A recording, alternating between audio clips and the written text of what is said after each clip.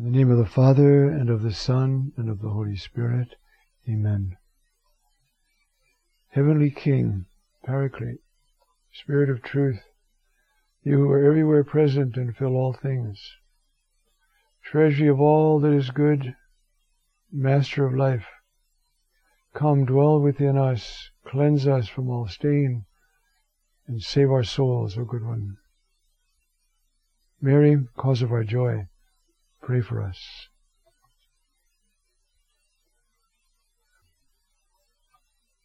Well, this is the 44th talk I've given on the Gospel of John. And in these two sections, I want to finish chapter 17 and move on to the narrative of our Lord's Passion and Resurrection. These are the last words, verses 20 to 26 of chapter 17. And so it begins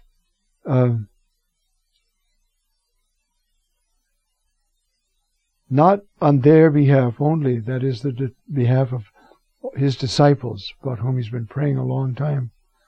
Not on their behalf only do I entreat, but also on behalf of all those believing because of their word in me. That's remarkable, isn't it? That we can preach, and by the Holy Spirit can use that to bring people to be joined to God in Christ. So, of course, that's the apostolic function, but it's everybody's function. As the Pope is telling us right now, we have a whole new synod being gathered to discuss the new evangelization, the new preaching of the gospel. So, I pray, see, for all those believing because of their word in me. Okay, now what is our Lord going to pray for? What he's been praying for in the whole prayer, so that all may be one. Just as you, Father, in me, and I in you, that they too may be one in us, so that the world may believe that you sent me. The world will believe when the Christians are one. Now, the model for this unity is the infinite divine unity between the Father and the Son, sealed by the Holy Spirit. Now, this is the model given frequently in the Fathers of the Church. Saint Cyprian has a text, it's quoted actually in Vatican II. The Church is one with the unity of the Father, Son, and Holy Spirit. There's quite a unity.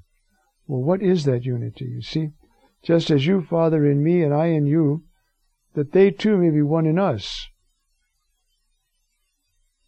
That's because we're one in Christ. But what is the unity of the Father and the Son and the Holy Spirit? What is that unity?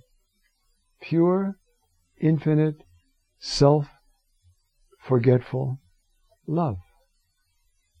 Somebody once said, you see, it's a subsisting altruism. It's just three beautiful, divine, infinite persons in love with each other. So the unity is in the love. Yes, of course, they're all have the same nature. But the unity is in the love. And so now he's praying for us. You see, we're the ones who believe because of the words of the apostles, that we be one. Because when that happens, then the world will believe that you sent me. That's quite powerful. You see, earlier he has said, I don't ask you to take them out of the world, but to protect them from the evil one. Now, what John means by one is very well summed up by Father Donatien Mola, who was my Doktorvater. I know Father Mola was the one who directed my doctorate. He's with the Lord now, lovely man. Now he's talking about the believers and the world. And he says that this dualistic context, believer world, is not for John a cosmic or a metaphysical context. It is a spiritual structure. So the world and the believers, that's a spiritual structure which sets forth a reality of the moral order and which demonstrates at what depth salvation intervenes to bring us from death to life, from the world into the life of the Trinity. At what depth this work of redemption intervenes, what struggles it must face, and what an abyss of pride and rebellion it must overcome. If you had the time to trace the philosophy of the West over the last 3 or 4 centuries, it would be this abyss of pride and rebellion it must overcome. Johannine dualism, there is a dualism, but it's not cosmic. See, it's not like, the Gnostics. You're born with a spark of life, you're a good guy. You don't have it, you're a bad guy. And only the sparks of life are going to ever be saved. See, no, it's not that kind of a thing. You see, Johannine dualism is inscribed within a world of liberty and choice.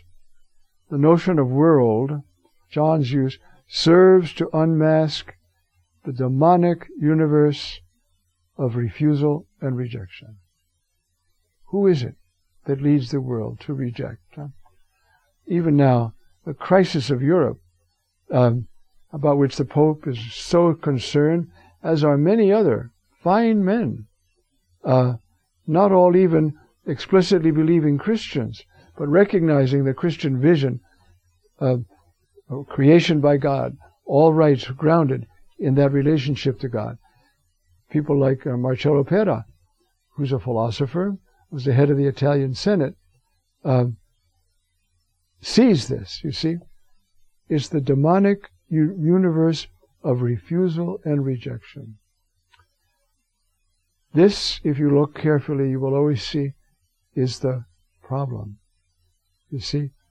So Christianity is dismissed now as a product of the infantile state of the human race. And now we've come of age and we understand that there is no God out there. There is, this is it. And we have to organize a good world order, which means what? Impose my view on you. I want a world order, provided I can run it. Which is all these things that he's saying here, you see. It's the demonic universe of refusal and rejection. I will not serve, according to that poem of Milton. And you see, it's that. That's the world. It's important to realize because, you see, earlier we already had that text, if you remember, in chapter 16, that the Spirit will convict the world, prove the world wrong about sin, justice, and justification. The world is a universe of refusal and rejection. However, our job is to preach to that world and bring them out of that world into a real freeing, loving, relaxed, joyful union with Jesus Christ. That's the job. That's the job of the new evangelization. So, that the world may believe, see, that you sent me. If they're one, the world will believe. Oh! Do you see why the church is always under attack to be divided? Besides the great big ones, the East and the West, and then in the West, there's something like 7,000 sects. Just nuclear, division. Then, if that were unity, do you see what our Lord is saying? They be one just as you, Father, in me, and I in you. That's a total love. You see? So that the world may believe that you sent me. And I, the glory that you have given to me, I have given to them. You poured yourself out. And I pour myself out.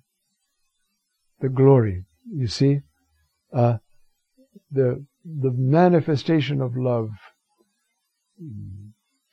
Glory often means, you see, that the kavod, the doxa, is the manifestation of the love and saving will of God. Now, within the Trinity, it's that love of the Father for the Son, and then the Son returning it to the Father, and that interaction of love, you see, is the Holy Spirit. So the glory you have given me, I have given to them, so that they may be one just as we are one. I in them, and you in me. Now the model for church unity then is the Trinity. Love. That's the model. And how important that is, you see. That they may be perfected in one. Then the world might know, the text, that the world might know, that you sent me and you loved them just as you loved me. Do you see why all the saints pray for unity?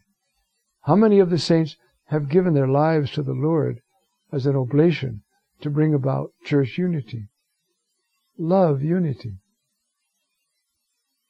To show forth, it's not regimentation or homogenization, it's love.